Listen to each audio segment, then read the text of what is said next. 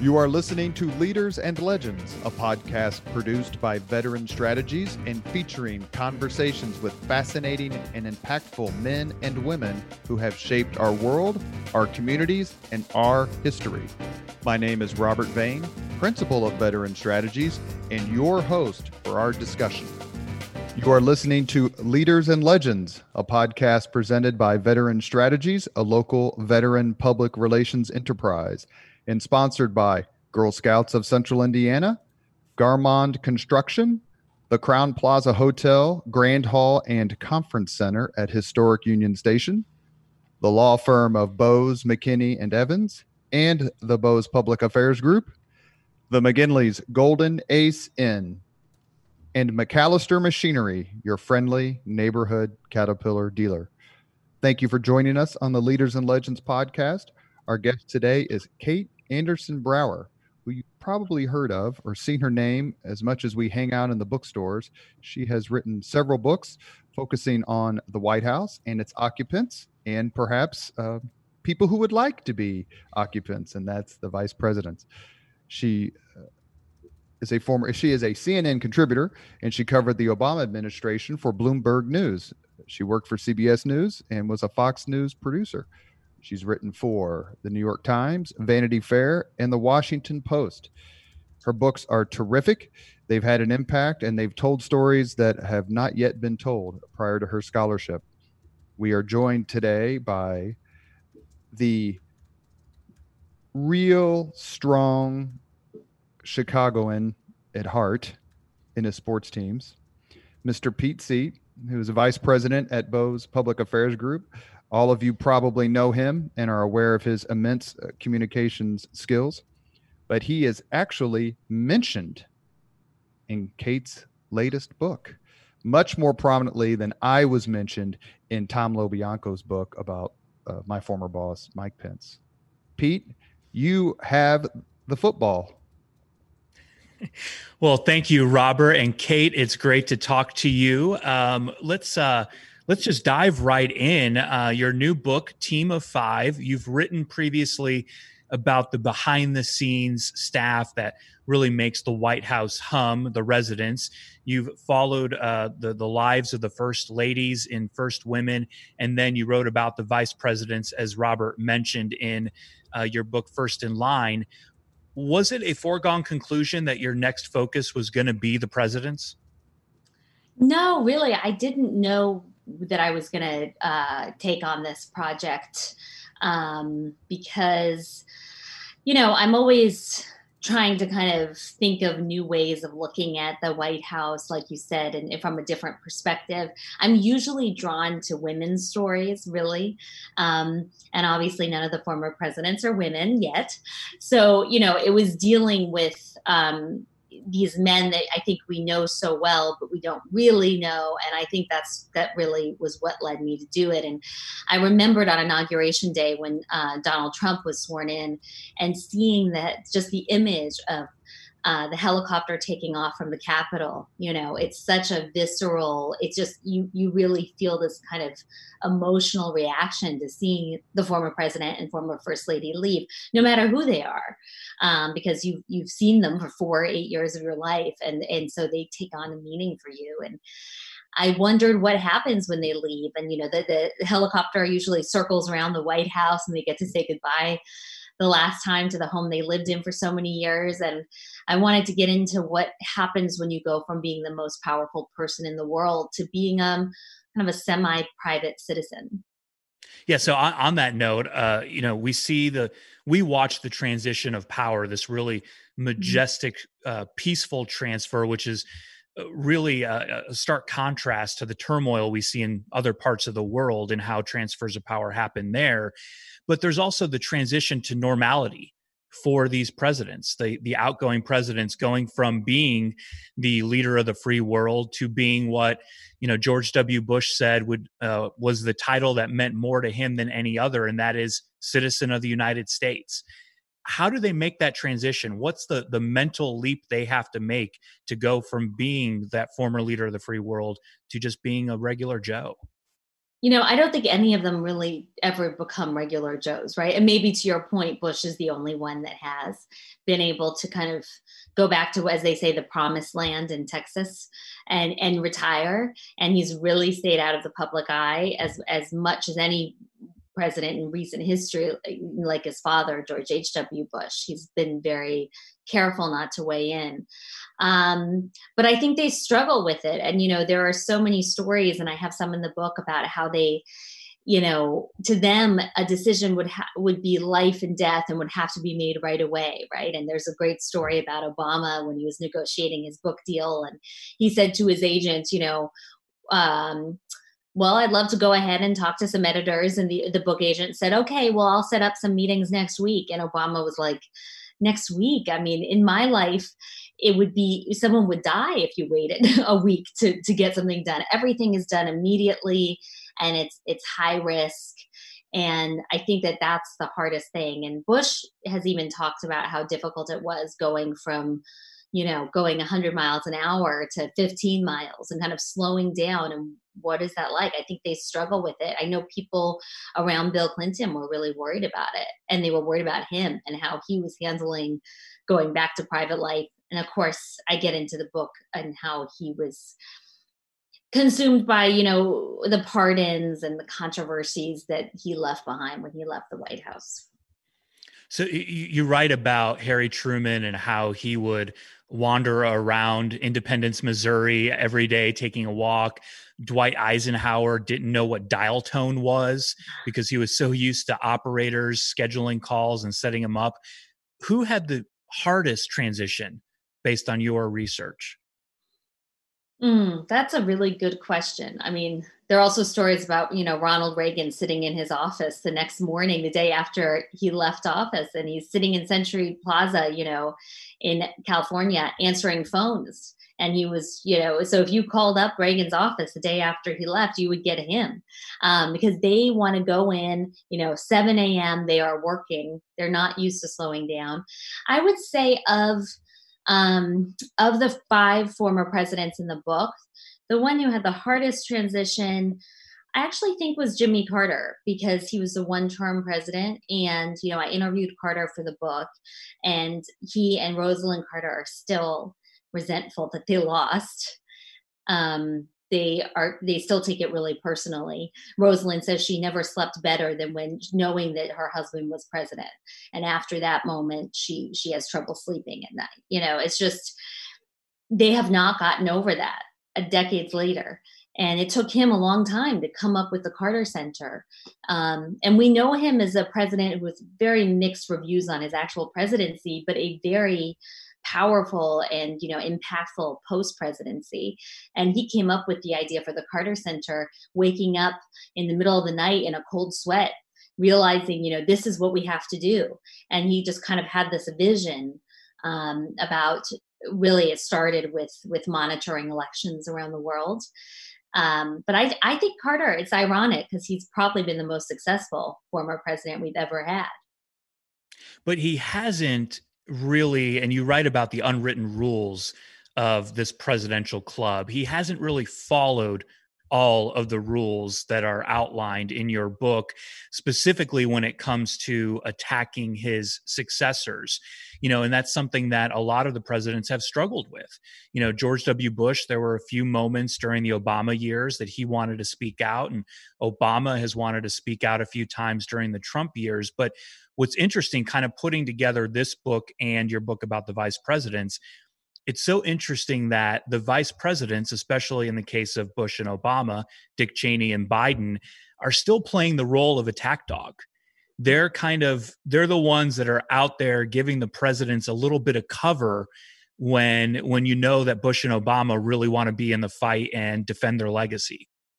That's true. And you don't see Walter Mondale going out there, defending, Jimmy Carter or getting in there. I mean, because Jimmy Carter doesn't need it. He goes out there and, like you said, he breaks almost every rule of the President's Club. And that's why, and we talked about this, Pete, this picture that you were in the room for, which is the cover of my book. It's very hard to get a picture of Jimmy Carter not standing off to the side and not kind of awkwardly, peering in from the outside. And it's very physical. I mean, you actually see it, that he is an outsider. And he did absolutely criticize every single president in this shot, including Bush 41. I mean, Carter lobbied members of the UN Security Council not to go into the Persian Gulf War. I mean, this is just kind of unheard of what he did, and it was seen as a betrayal of the sitting president. And that is like one of the key rules is not criticizing the sitting president. And Carter again and again has done it.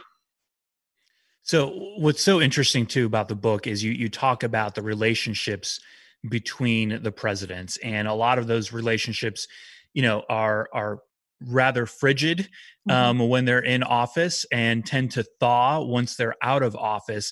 But the one that I really like, and I'd love you to tell us about a little bit more real quick, because we know about Clinton and 41. We've seen the photos of George W. Bush and Michelle Obama, but the relationship between 41 and Obama, and the fact that Obama was the last president to see 41 alive, is just fascinating. Can you take us through that a little bit? Yeah, I was really surprised by that myself, because I would have thought that that the last president, Bush 41, would have seen alive would have been either his son or Bill Clinton, because those are the stories we always hear about. But I interviewed Jean Becker, who is the chief of staff to the Bush family, senior, and she's like a member of the family, so close to them. And she describes this visit that took months in the making. Obama was coming to Houston. George H.W. Bush was not doing well. This is 3 days before he passed away. He had been in a wheelchair. He was barely able to speak. And Obama, Obama's chief of staff asked Jean, are you ready for him to come? Do you still want him to come and visit? And Jean said, she said she had never said this to anyone before, but she honestly wasn't sure if Bush would be alive for the visit. Things were that bad. And when Obama walked in, she whispered to him, if it was anyone but you, we'd be canceling this. And he came in and he spent about an hour with Bush Senior. Neil Bush was in the room and John Meacham was there. And he's very close with the Bush family, the historian. And they spoke about a whole range of things. I pressed Neil to try to find out what exactly they talked about, but I'm sure Trump was one of the topics. And at the end of the conversation, Obama asked for time alone with Bush, and they spoke for 5 or 10 minutes alone, and hopefully Obama will write about that in his memoir. But it's just a very I think an important anecdote about these two men who had so little in common, but yet Obama really respected Bush as among the last of the greatest generation, a World War II vet, and I think Bush was very moved by Obama as the first African American president. So I thought that was interesting to see that the two of them had a relationship that I don't think people really know much about. So let's turn to the other president you interviewed for this book, and that's the sitting president, the incumbent, Donald Trump. You interviewed him in the Oval Office, and I don't think it's a surprise to anyone. He's been pretty outspoken about this. He doesn't see himself as fitting into the club of contemporary presidents, the living ex-presidents. But, I wonder, when you're in the Oval Office, you see photos of it and video. Flanking him on either side of the Resolute desk, you've got Andrew Jackson on one side. You've got Abraham Lincoln on the other. At one point, it was Thomas Jefferson. Do you think he sees himself fitting into the historical club of presidents better than he sees himself fitting into the contemporary society? I think that's a really good point. I mean, I think he's more in the mold of kind of a Teddy Roosevelt, kind of brash, a disruptor, than he is any of these current modern presidents, right? I mean, he talks about, as you said, Andrew Jackson. He talks about, he mentioned Nixon recently, which was kind of an odd thing to do, but he talks about the former, deceased presidents in glowing terms, but not the living ones. And so I think it's because he feels really alienated and isolated from this batch of presidents. And I, nothing he says is that shocking, like you said. But one thing that was surprising to me was that he said he's open to a relationship, to rekindling a friendship with Bill Clinton, as though that was possible, because I can't imagine Bill Clinton wanting that, or Donald Trump really wanting that. So that surprised me. And also, it surprised me that he was so interested in the topic, that, he wanted to not only talk about these men and kind of bash them, which I think we would expect, but he wanted to sort of think about himself in the broader scope of history. And, I asked him where he'd have his presidential library, and he was very intrigued by that, because he said he hasn't thought much about it, but he knows real estate better than anyone. So he thinks Florida or New York. But so I think that there's a part of the part of the presidency that he loves is the power, and the position is awe-inspiring for anybody. And so I think he liked to talk about himself in terms of where he fits in history, 500 years from now. How will people view him? That would actually be a question that would be great to ask him. I didn't get to ask him that, which president is he most like, and how in 500 years will people look at him? He'd probably say is the best president in history, right? But well, he's already saying that to some extent. Yeah, that's true. No one has dealt with the problems he has dealt with since he's been president. But it's interesting you mentioned how he might rekindle a relationship with Bill Clinton, because, you see this theme throughout the book where, Carter beat Ford, Reagan beat Carter, Clinton beat Bush 41. And in most cases, they became friends afterwards. After Ford was out, he and Carter became friends. I think it was when they went to Anwar Sadat's funeral aboard what was not Air Force One, because the president wasn't there. But similarly with Bush 41 and Clinton, they became friends after Clinton was out of office. So I wonder if there could be, and on top of that, the strongest relationships seem to be inter-party relationships as opposed to intra-party, because you've got some of that rivalry when you're talking about Democrats and Republicans, but it's those of the opposite parties. So to me, it makes sense, and knowing their relationship pre-presidency between Clinton and Trump, that if anyone's going to get along after this, it would be those two. It does go against logic, though, doesn't it? That there is more of a kinship between in modern history between Democrats and Republicans in the former, presidential years than between Republicans. I mean, looking at Ford and Carter, such a great example of two people who could not stand each other. And then the Clinton and Bush 41 famously. But I think you're right. I think that listen, Clinton was friends with friends. They used each other. He went to his wedding, and then Trump gave them money. And Hillary was she sat in the front pew of the church, which I didn't realize. And when I interviewed Trump, the president mentioned that, did you see the photo of the Clintons with us? And it's like, of course, the whole world has seen that photo. You don't need to remind anybody about that photo. And Clinton even I was surprised to learn that Clinton still had his locker at one of Trump's golf clubs in 2016 up through the election. So he was still a member of this club. So I think that the two of them you're right. I think the two of them, of all of the former presidents, could potentially be friends in the kind of way that they're not really ever going to be friends. I mean, sort of go back to using each other. But I can't imagine after what happened in 2016 and since, about, the lock her up chants, and then also bringing Juanita Broaddrick and these other women to that debate. I think that would be a bridge too far for anybody, I think.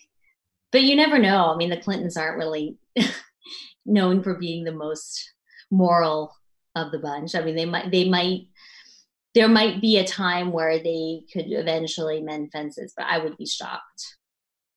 So real quick, I would love to go into the Oval Office when you're sitting with the president. It's about 4 pages into the book. You tell the story about how, and we've heard part of this before, where he would summon an aide during interviews or meetings with governors or senators to bring this list of accomplishments of his administration. And he would, they bring the printout hot off the press and he'd give it to him and say, look at all the things that we've done.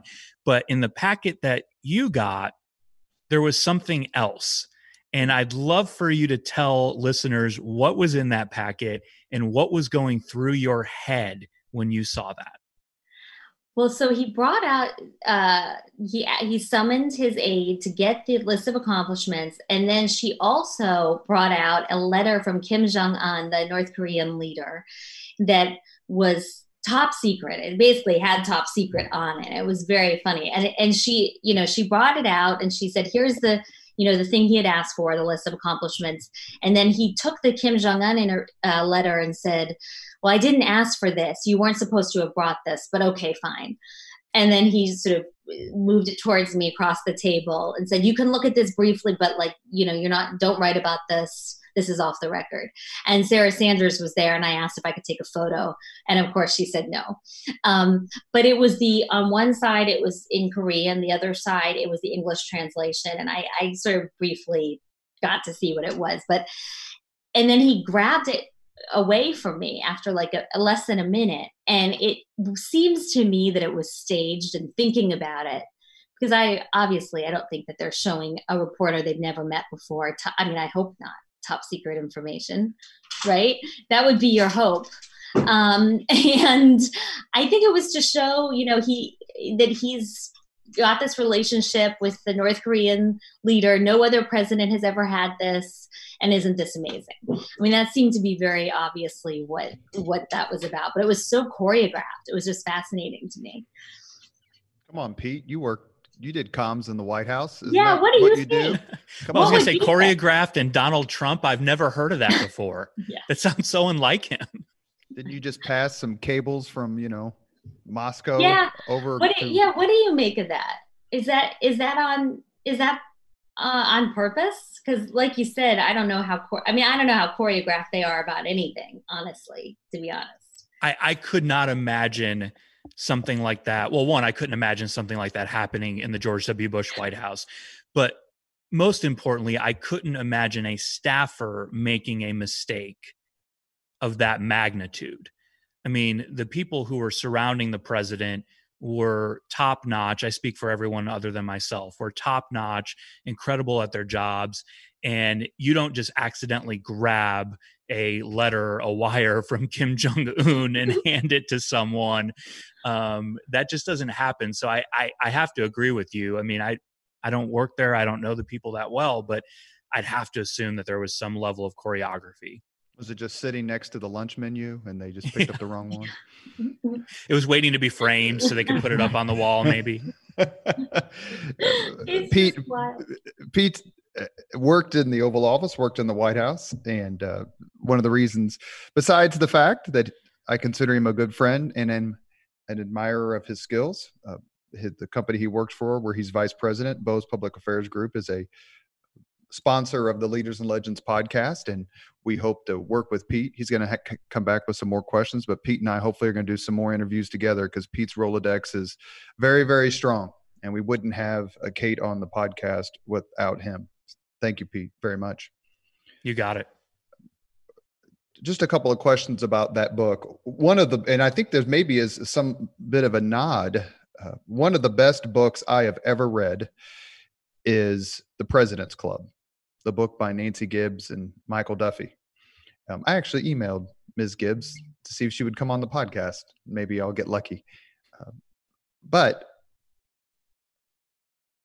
one of the most fascinating parts about that book, and you mentioned his name just a few seconds ago, so I'll bring it up again, was how influential Nixon was with other presidents as a foreign policy and political advisor after he left the White House, and what we can all agree was disgrace.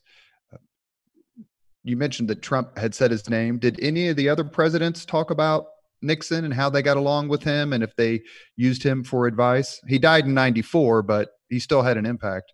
Yeah, absolutely. Nixon came to the White House several times when Clinton was president and talked to him about foreign policy And I have in the book this kind of tense scene where Nixon was getting frustrated that he wasn't being invited to the White House. And he desperately wanted to still be influential, And Clinton invited him, and they spoke several times on the phone and in person.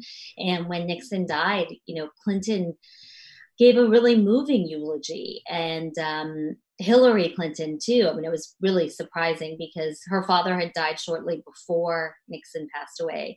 And so if you watch her talk about Nixon in the Rose Garden, I believe it was, and I have it in the book, she's emotional. And here she was part of the Watergate investigation, So to think of that, I think genuine empathy that they have for each other, because this was obviously, as you said, 94. So this is well before Lewinsky and these other scandals, but Whitewater was going on at the time. There was always a scandal engulfing the Clinton White House, right?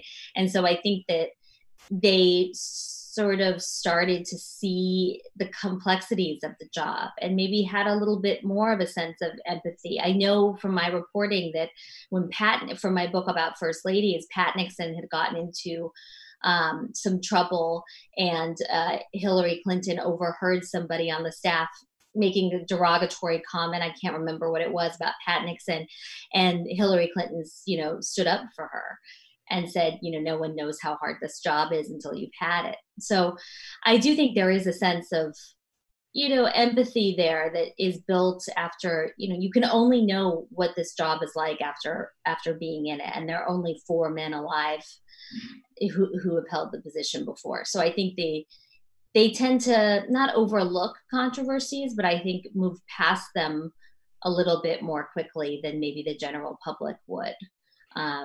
But I think the Nixon relationship with Clinton is really interesting. They're both brainiacs. They're both policy nerds. Yeah. They're both hyper political. And I say that as a compliment, of course. And so you could see that they had, although Nixon certainly couldn't have competed with Bill Clinton in the libido discussion, and Nixon was kind of famously cold, even though he did propose to his future first lady on their first date. And then she would go out with other men and Nixon would drive her on those dates. Yeah. That's romance.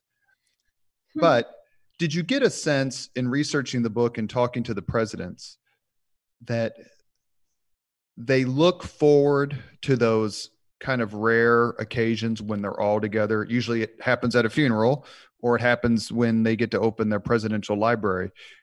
Get a sense it's like, I have, where George Bush says, I haven't seen Ronald Reagan in a while, or I haven't seen Jerry Ford. Because a lot of these guys have known each other for decades. They served in Congress together. They were governors at the same time.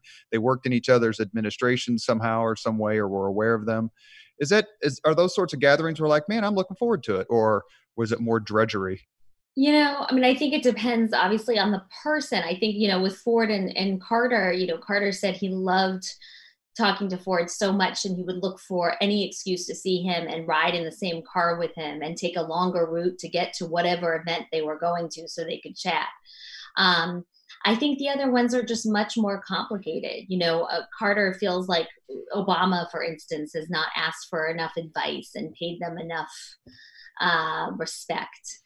And so I think that they're all very, very different people. I also think, when I set out to write the book, I had hoped that maybe there was some kind of text chain or something among them, right? That they were all like, in some real club and they would meet for coffee. And I don't know, I had this idea, and one of Obama's aides said, I love that idea as a work of fiction. It is not the reality. Their staffs, and Pete would know this, their staffs are in touch with each other. And there is a genuine, line of communication, except Trump is kind of an island on his own there. But there is communication among the aides and the chiefs of staff, but not among the former presidents in the way I was hoping to see. So in other words, I don't think that they look forward to those events. No, I don't think so. I mean, I know Carter was even emotional talking about Gerald Ford now. So I think that was a great example, but I don't think the other former presidents have a lot of, they're not excited to go to library openings per se, but they definitely will go. And that's why I was so surprised when I asked Trump if he would go to Obama's library opening, and he said no. And why would he even invite me? And I think that says a lot, right? Like, why would he invite you? Well, because every single president is invited and they always go. But you got to appreciate Trump's kind of no holds barred, kind of says what he thinks right away, right? Yeah, for someone who beats up on the media a lot, in some ways, he's a journalist's dream because he just says it. Yep. I mean, but it's also a little negative too, because I walked out of that interview with Trump and my husband said, well, what did he say? What was the most surprising part? And it's like, he can't say anything that's surprising. I think the only surprising thing he could say, I mean, I think he did say some surprising things in the book, but the only surprising thing he would say, I think, is if he would say, you know what, I have been too hard on them. I owe all of them an apology. And I want to make that clear right now. And that I think would take you by surprise, right? The president of the United States, Donald Trump, apologizing. Yes, that would take me by surprise. Can I make that umbrella statement about anything? I used to work for the mayor of Indianapolis, a retired Marine who served his country with distinction in the first Gulf War. And as Pete will tell you, is one of the absolute kindest and greatest men you'll ever meet. I get all. Anyway, I asked him after he was mayor, what do you miss most about it? I mean, obviously the power level isn't close, but what do you miss most? He responded without missing a beat, parking. What do these former presidents miss most about occupying the office? Got to think that the food is up there, right? And the staff and people doing everything for them, like exactly as you're saying, and really hail to the chief playing every time they walk in a room, and everyone holding their breath and getting all excited to see them. I mean, I think that of course former presidents have there's a level of that, but it's the 100 people that work in the residence, the butlers, the housekeepers, the cooks, suddenly they're not there. Lady Bird Johnson has a great quote from her diary where she talks about going back to Texas and, they're there and there's like a pile of luggage. And she said she felt like Cinderella, like suddenly she, everything was done, was over, and nobody was there to help anymore. And I think that's a huge change. And I think, Barbara Bush there's a scene in the book where she went to Sam's Club for the first time and bought a giant jar of spaghetti sauce, and then she cooked spaghetti and the jar fell on the floor and she ended up calling out for pizza. But it's like this, they have not cooked for themselves. They don't know, and she made some joke about, well, I didn't know if you could call out for pizza. I didn't know that was possible. I hope that was a joke. I don't know. But I would have to think the absence of traffic jams would be there. Like they just don't wait in traffic. They don't have to do that. Helicopters everywhere, right? What do you make, Robert, of I'm always interested in Mike Pence and I know you said you worked for him. Do you feel like he is fulfilled in this role as vice president? Is this what he signed up for? Well, everyone's got a little bit of ambition, right? And when you put your name on the ballot, no matter what your office is,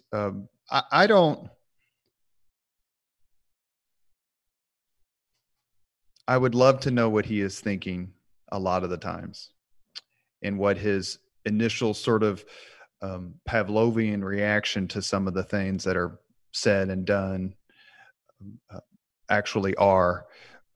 He's been personally very kind to me. Actually stepped in on a when I had a contract issue with the party, and he personally stepped in and made sure that I got paid a significant amount of money that was owed to me, contractually owed to me.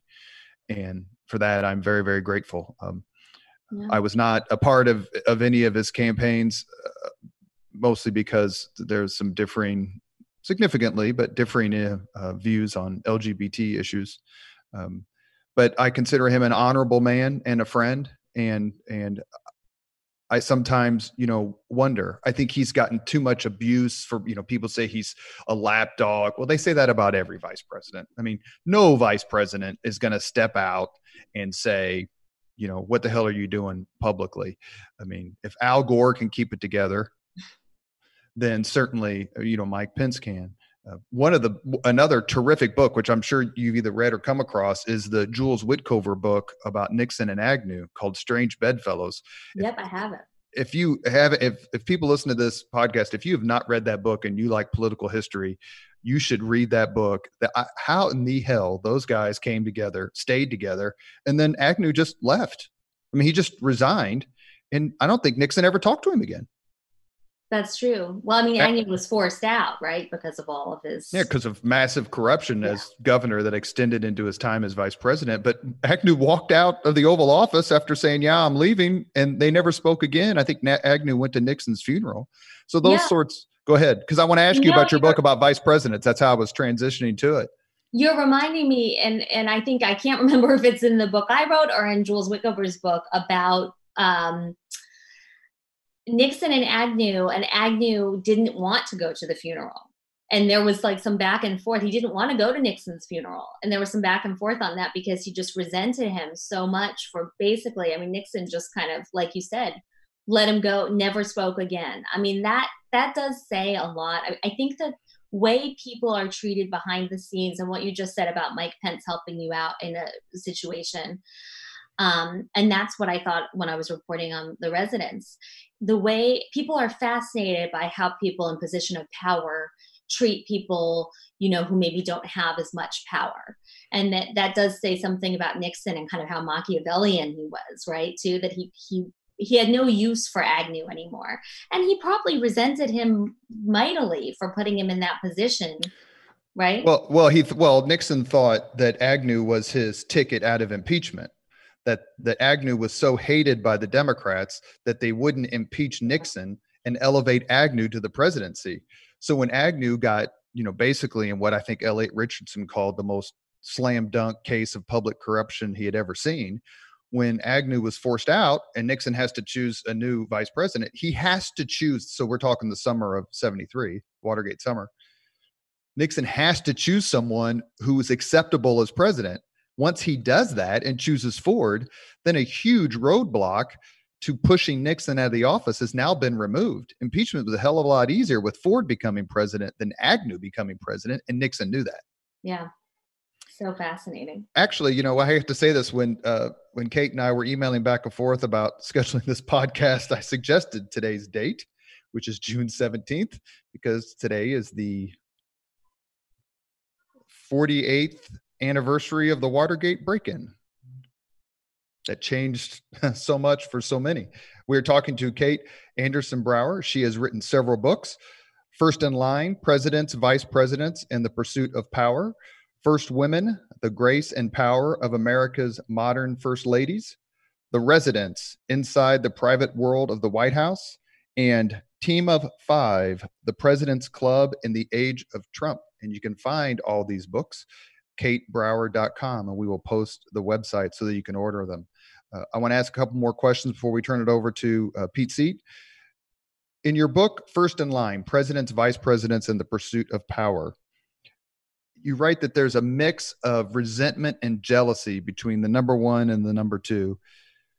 It gets manifested when it comes to the vice president deciding to run for the top office. In particular, I would like to ask you about Al Gore and Bill Clinton in 2000. I believe Al Gore should have won that race in a walk. He lost not only his home state, but he lost Bill Clinton's home state. Mm-hmm. What was their relationship during that election period? Well, I mean, it is incredible to think that Al Gore didn't even send Bill Clinton to Arkansas, right? I mean, what? Yes. Yes.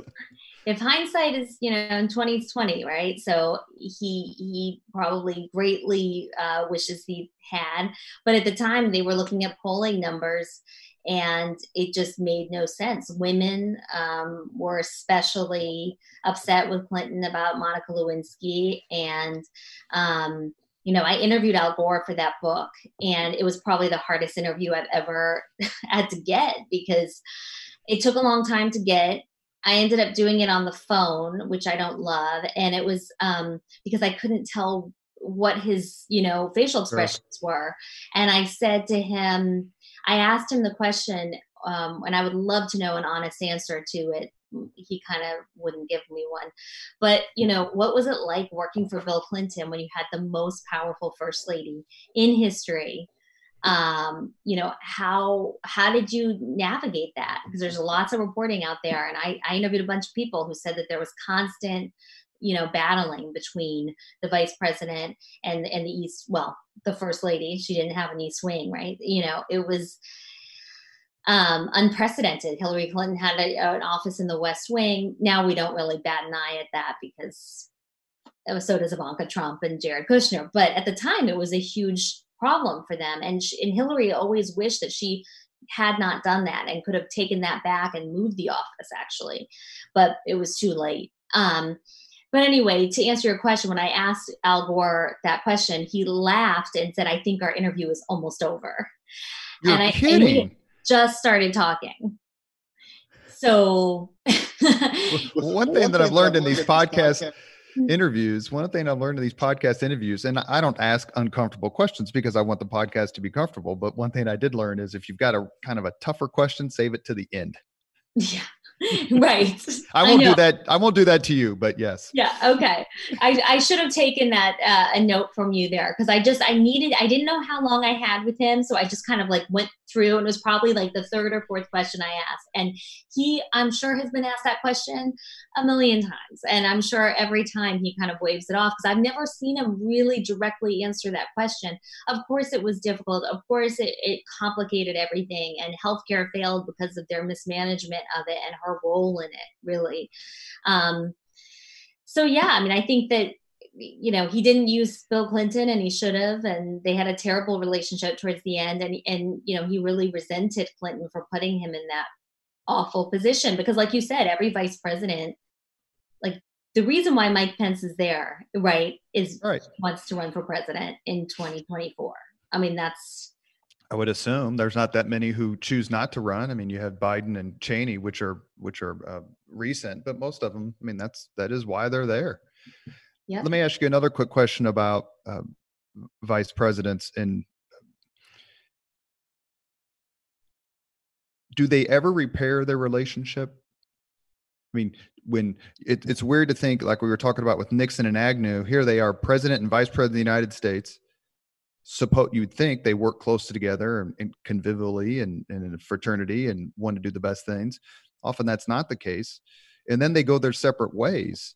Do you have an example of a president and a vice president who've kind of stayed close? Even Cheney and Bush, Pete, I would defer to you, but Cheney and Bush appear to be, the Scooter Libby thing has pushed them away. George Bush becomes president when Reagan leaves. I don't know about Carter Mondale, but is there an example of two folks who come together and hey, yeah, we're still pals? I would say Bush 41 and Quayle, right? I talked to Dan Quayle, and he said, he was thrown under the bus, he thinks, during that campaign. And that, but W wanted Quayle to be pushed off the ticket during the re-election, and Bush, wouldn't do it, and wisely, because I think it always makes you look weak if you push your VP off the ticket. It makes you look like you think you made a bad choice. So he was, he lost those. So maybe he should have taken W's advice and replaced Quayle, because Quayle was, the whole potato thing, whether it's right or wrong, it kind of became what he's known for, right? But he really respected Bush 41. And I think that's, he blamed Bush's aides and not Bush himself, right, for how he was used as a scapegoat. One of your books is called First Women, The Grace and Power of America's Modern First Ladies. As a way of promoting my Leaders and Legends podcast, I'll do little quizzes or little contest and people vote, and then I give some money to charity, or I do little Mount Rushmores where I like, this is my Mount Rushmore of the 4 greatest movies of the 80s, and I basically just put Caddyshack 1, 2, 3, and 4. Right, Pete? Anyway, and so not long ago, I did one on the 4 most impactful and influential women in American history. Oh. And my number 1 was Eleanor Roosevelt. But the one that I did not include in the 4th position, and I wanted to, and I just didn't, is Lady Bird Johnson, who I think is one of the most underrated people in modern American history. Her impact on how we treat nature is almost immeasurable. You wrote this book. Am I way off base? Oh, no. I mean, I think she's incredible. And not only that, because the Highway Beautification Act and what she did to clean up, I mean, you look at pictures from the 50s and the billboards, and just, it was terrible. That's a hugely important thing that she did. But also, after the Civil Rights Act was passed, she took a whistle-stop train tour, the first lady to campaign without her husband, in 1964 to the South. It was so dangerous at the time that Secret Service had to sweep the tracks for bombs, and people with signs would say, "Blackbird, go home." I mean, people were very angry about the Civil Rights Act, and she was a daughter of the South. She had that thick Texas drawl, and she could talk to them and tell them, the times have changed and this is the right thing to do. And my husband was right, and get on board, and she would go on this train, and she would tell her advisors that she wanted to meet with, the most the most pro-segregation, mayors and governors and people they could find, because those are the people she said she needed to talk to. She just didn't want to preach to the converted, she wanted to convince people. And she had I love the story of Lady Bird Johnson and Zephyr Wright, who was their family cook, and they would travel from West Texas to DC and back and forth. And Zephyr was African-American, couldn't stay at the same hotels, and Lady Bird refused to stay. They would sleep in the car. And there were times when she just would refuse to sleep in a place without Zephyr, and she would fight with the managers at these rest stops along the route. And I mean, it's incredible. Her bravery is really amazing. So I agree that she is totally underrated. One more question before we turn it back to Pete for a few more minutes, and then we close with the same 5 questions. And that is, you were discussing rivalries among presidents, how they got along. First ladies obviously are looked at a little bit differently, and not always better, but just differently. Would it be accurate to say that Nancy Reagan's biggest rival wasn't even living in the United States? And by that, I mean Raisa Gorbachev? Yes, I think that's definitely accurate to say. I mean, they just hated each other. And, I talk a little bit about it in the book, but there are all these kind of catty little moments and fights. And when the Gorbachevs came to Washington, I talked to a White House florist who was working there at the time, and he said, the first lady said the White House has to knock her socks off. We have to change. So they changed the flowers 3 times in one day. She had to make the point that this is the most beautiful presidential palace in the world. That was very important to Nancy Reagan. What Raisa Gorbachev thought, I think in the end, I mean, I think Barbara Bush kind of watched that dynamic and just laughed at it, Considering Barbara Bush is the one who's supposed to have, the mouth, for lack of a better term. Yes. She is very tough. And I interviewed her for the First Lady's book. And I actually said something to her because I was really moved by what I had read her write about their daughter, Robin, dying of leukemia. Yeah. Yeah. And it's just so terrible. And I said, I'm so sorry I said, I'm so sorry for what you went through. And she said, honey, we'll be fine. She is very like, I don't need you to weigh in. You don't know me that well, right? She's cutting. Yeah. Mr. Seat, take us home the next few minutes, and then we'll ask, we end in every podcast with the same 5 questions, and we're going to ask Kate. But Pete, go ahead for a few minutes, please. Absolutely. So one of the main things of the presidency is tradition. It's a role in an office and an institution based in so much tradition. And what I was struck by, and I didn't know this before reading the book Team of Five, is that Ronald Reagan is the one who started the tradition of leaving a handwritten note for his successor. And something I learned in First in Line was, if I recall correctly, Mondale was the one that started the tradition of the vice president and president having lunch together every week. And it was like part of the deal he brokered with Carter to get the job. So kind of two questions. One, do you find it interesting that this role that is based in so much tradition still has room for new traditions? And is there anything you think Donald Trump has done or started that will be continued by successors? That's such a good question. And I've never been asked that question. I hope that, the press stopping the press briefings is not one of those things that is continued. I know they've restarted them, but I think those are really important, right? I don't think that Donald Trump, in terms of this book, I don't think that he's really instituted any traditions that have to do with the former presidents. I mean, he's really shut them out so much. There's been no discussion except with Bush, as you know, a couple times with the Kavanaugh hearings.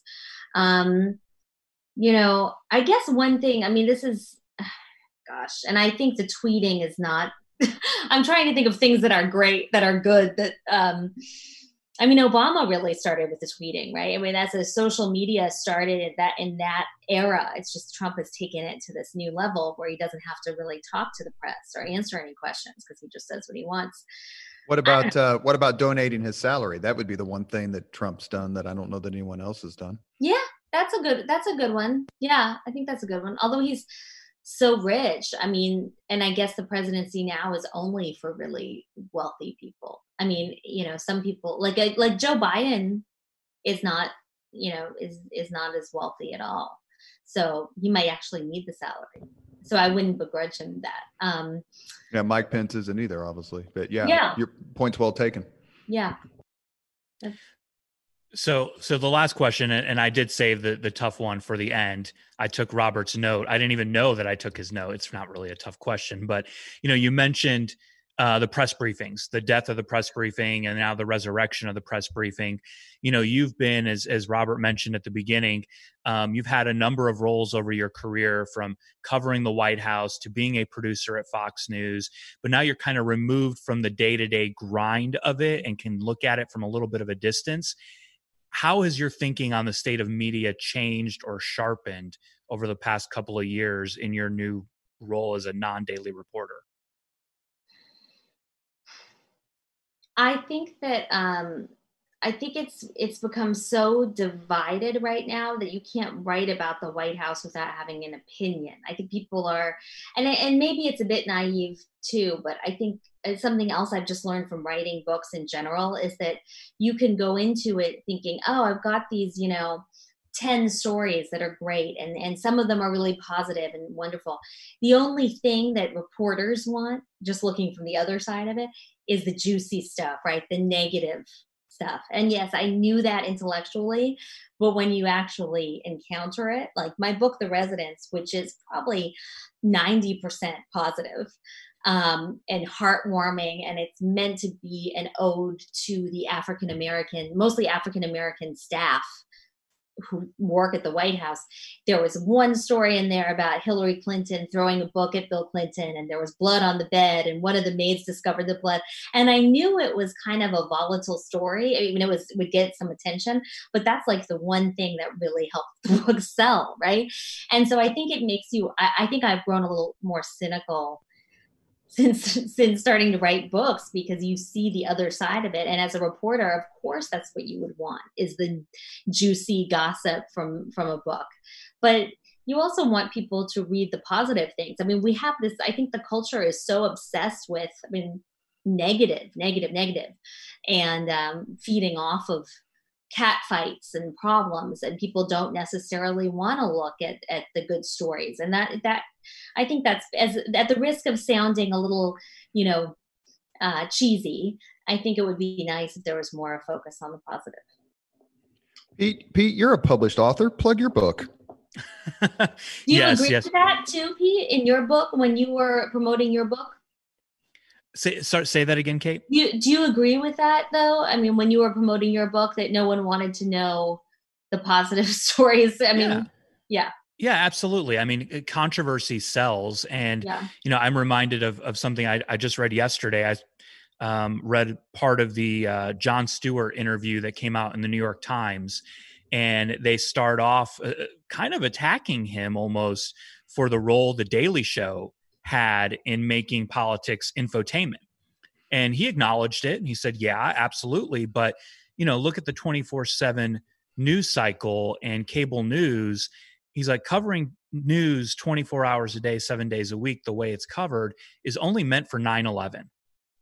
Every other day of the year, you're just manufacturing controversy in order to get eyeballs. Now, that it may be making it a little too easy there to blame cable news, but yeah, it is controversy, and trying to find that hook and that angle. And for me, with The War on Millennials, available on Amazon, was highlighting kind of the first chapter was an attack, if you will, on baby boomers, and that's what got people energized about the book. That's what got millennials energized.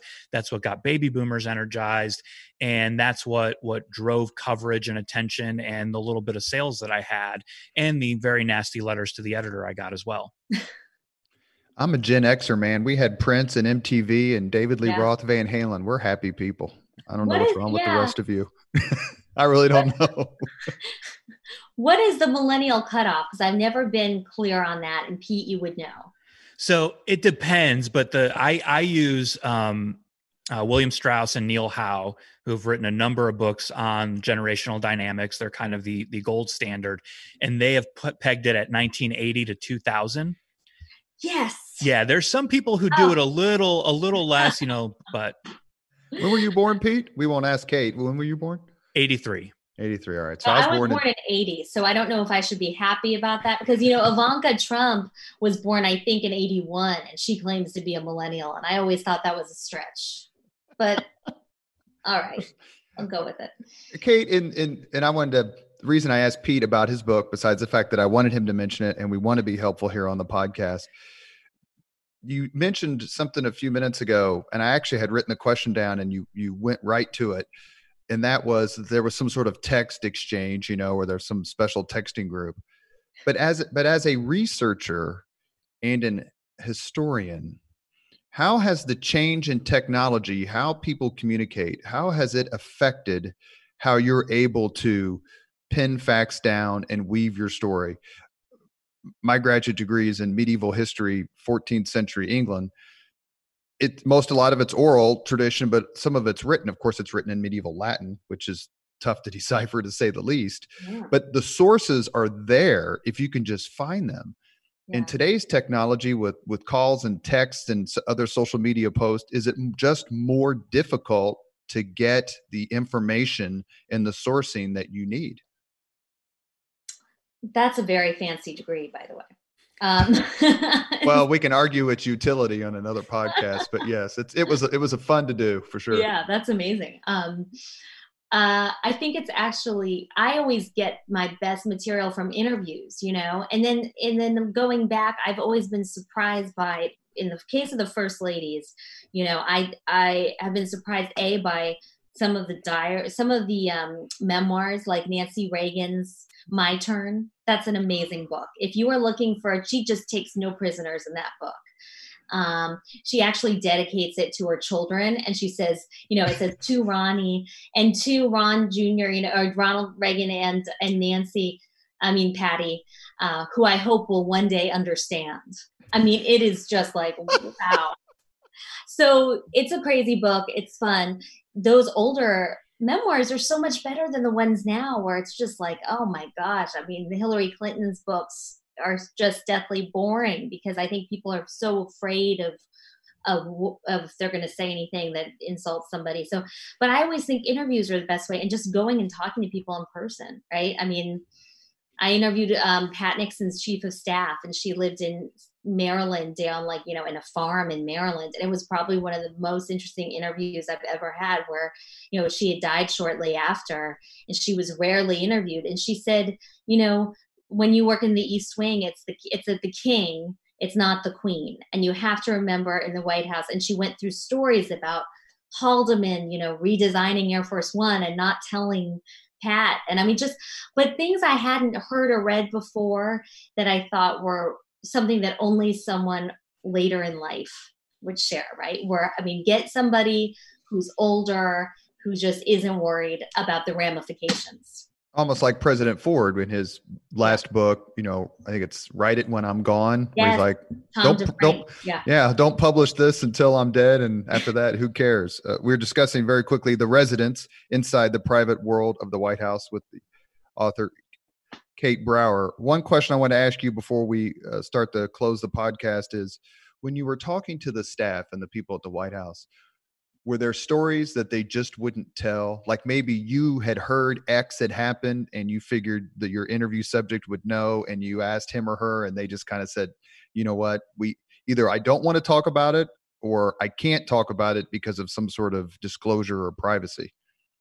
I mean, none of them had signed non-disclosure agreements, which is amazing. But that is amazing. It is. Wilson German, who just passed away at 91 of coronavirus, I asked him about what it was like during the Clinton years, and he just would not get into it. And he said, I'm going to go to my grave with a lot of stories, and that's just the way it is. And so, yeah, I think there's so many stories about what went on in the Clinton White House that they wouldn't say. And some of them, I interviewed one butler who talked about how he had to meet with Ken Starr and, describe what he had seen with Monica Lewinsky and things like that. But he wouldn't go into more detail because he said he wanted to write his own book someday. So definitely people like that. I don't think he ever will, unfortunately. Yeah, unfortunately.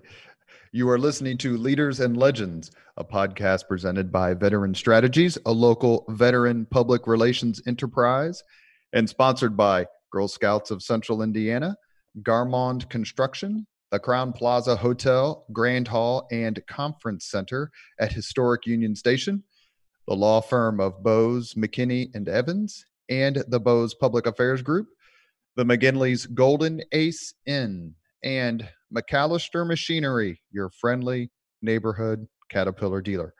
Our guest has been Kate Brower. She has written #1 bestsellers. They're absolutely fabulous books. Please go to katebrower.com to order and to get your website, by the way, is really, really good. It's very good. You. Has terrific little synopses of her books. And please visit katebrower.com. And we are going to close with the 5 questions. Are you ready? Oh, man. I don't know if I'll ever be ready, but go ahead. I promise they're not Pete Seat gotcha questions. I promise. Oh. First question. What was your first job? Okay. I was a newspaper reporter, actually, when I was 16 in high school. I just freelance, did a few little stories here and there. Second question. What was your first concert? New Kids on the Block. Oh. I shouldn't admit that. Forgive me. That was editorial. I apologize. Hey, Pete Seat, our co-host. What was your first job? I helped do catering at a local county fair for the restaurant my mom worked at. Up in Northern Indiana? Yep. What was your first concert? The Monkees, the greatest band ever. Oh my! Wow. Y'all are 0 for 2. That's much cooler than New Kids than NKOTB, though. I gotta say, the Monkees much cooler. What was your first concert, Robert? Van Halen. Oh. Number 3, since you guys are such close friends and this is Pete's first appearance on the podcast, so I'll ask these questions to the both of you. Kate, you go first. Third question. If you could suggest any book for someone to read, which book would you choose? Oh my gosh. I really like depressing, so I'm going to go. I love William Styron and I love Sophie's Choice. I just think it's beautifully written. That's a real bummer, though. Pete? It's a book I read recently, actually, called To Obama. and I don't recall the name of the author, but it's about the letters that Barack Obama would answer every night as president, 10 letters a day. Oh, wow. And the author got a hold of the letters, talked to the people that wrote to Barack Obama, was able to see his responses. It's really an interesting insight into him in his years as president. What a great idea. Because those letters are incredible. The 10 letters they would pick every night to show him. That's a great idea. I'm looking that book up. Number 4, if you could witness any event in history, be there in person as it happens, which event would you choose? Oh my gosh. Pete, you go first. Yeah, I was going to say, I'm just glad Kate has to go first, so I have an extra minute to think about it. We've had some really, really good answers on these. Oh gosh. I guess walking on the moon. You can't I mean, that's the first thing that comes to my mind too, and I feel like it's a cop out. But how about an Earth-based event? Oh, you want to pick something positive. You know, I mean, an Earth-based event, anytime in history. Correct. Oh my gosh, there's so many. I guess the signing of the Declaration of Independence or something like that. Yeah, that'd be a good one. That's very, very popular. Pete? I was going to go with Constitution. Sure. That's actually been very popular. Last question. And the most popular answers to these questions are people in Kate's book. Last question. If you could have dinner with anyone living today, 2 hours off the record, just to chat, whom would you choose? And could you guarantee that they would be completely... Yep. Okay. They answer all your questions, never to be repeated for 2 hours. I actually probably would pick Obama, just because I'd be very curious what he would be like if he was actually not overthinking every answer. Pete? I would go with Elton John. You looking for fashion advice? No, mostly I just think he's an interesting personality. And for one of those 2 hours, I would just make him do a private concert. Well, there's nothing wrong with that. That is a first. Barack Obama has been suggested several times, and probably and I would have to ask Chris Spangle, probably the second most popular would have been George W. Bush. Who's the most popular? I think Barack Obama has been mentioned more than anyone else. George W. Bush is, I don't have a tally, but he's probably 1 or 2 behind. As a history nut, I would love to talk to George W. Bush. Just because he's a history nut and to have that conversation. But I mean, I would walk across broken glass to have dinner with Barack Obama. I mean, that would be a terrific conversation. Yeah. You want to talk to people. And one of the reasons that I started this podcast, besides just, I like to ask questions and talk to people who've done stuff. And Pete does a good job when we have our conversations. It's always informative and educational to talk to someone who was in the room. Mm-hmm. One of the best books I've ever read is Ken Edelman's book, Reagan at Reykjavik, about the summit between Gorbachev and Reagan. And Pete, if you haven't read it, or Kate, if you haven't, he is there. He's not in the room the whole time, but he's in the next room most of the time. I actually reached out to him. I would love to talk to him on the podcast, but he was there. I want to talk to people who were in the room or wrote books about people who were in the room. Like, let me chronicle this for you so that you get the inside story and not what you just read in the media. And one of the reasons that I reached out to you and through Pete is because the meticulous research you've done, the fact that the reviews are all so fabulous, and to talk to someone like you who says, well, let me tell you when I interviewed Jimmy Carter, that's what this podcast is about and kindles my love of history. Pete, go ahead. Yeah, absolutely. And I thoroughly enjoy working with Kate. I've had the opportunity to talk to her for 2 books now, First in Line and Team of 5. And, as someone who has quote unquote been in the room for some of those moments, like the one we mentioned at the beginning of the podcast, January 7th, 2009, when all the living presidents were in the Oval Office, in the White House for the first time in a generation together. It's incredible to be able to share that. And, what I enjoyed so much about working at the White House, and something I will never forget, was being able to take friends and family through the West Wing to show them the Oval Office. And, you take some people there and they start crying. They're not in the room to hear decisions being made, but they're effectively in the room, the most powerful room in the entire world. And they can feel the presence of the giants who have come before them. And reading a book like Kate's book, not just this one, but all of the books she's written, really does put you in that room at that time, so you can get that same feeling. I'm sure you wished you got a signed photo of these guys together, right? Didn't they each sign like 20 of them or something? I have the number in the book. So I actually have one.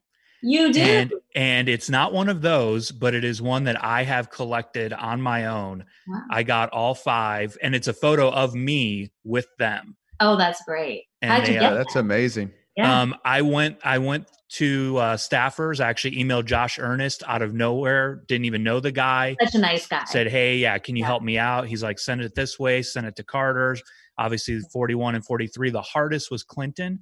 His team would not get back to me. So I had to go, and you'll appreciate this, Robert. I had to go to Kokomo, Indiana during the 2016 campaign, a rally for Hillary Clinton with Bill Clinton. I had to pay $10 to the Howard County Democratic Club to go to their little pancake breakfast to get Bill Clinton to sign it. He took everything backstage to sign. His staffer came out with only my photo. And he said, whose is this? And I said, that's mine. And he kind of questioned me about it. And I said, well, that's me in the photo. And he just looked at me, sighed, handed it, and said, congrats, you got all 5. Had to quote Caddyshack again. Hey, Judge, cheer up. Pete, thank you so much for joining us as co-host. Hopefully this will be first of many. Terrific questions. You brought a lot to it, and let's do this again soon. Our guest on the Leaders and Legends podcast has been Kate Anderson Brower, best-selling author. You can find her books at katebrower.com. That's katebrower.com. Kate, thank you so much for your time. It was an absolute blast to talk to you, and we're very grateful. Well, thank you so much. It was fun to talk to such a history buff and to see Pete, to talk to Pete again, too. So thank you both. It was great. Thank you very much for listening to Leaders and Legends, brought to you by Veteran Strategies Incorporated. If you want to contact us about this program or our menu of public relations services, please send us an email at robert@veteranstrategies.com. That's robert@veteranstrategies.com.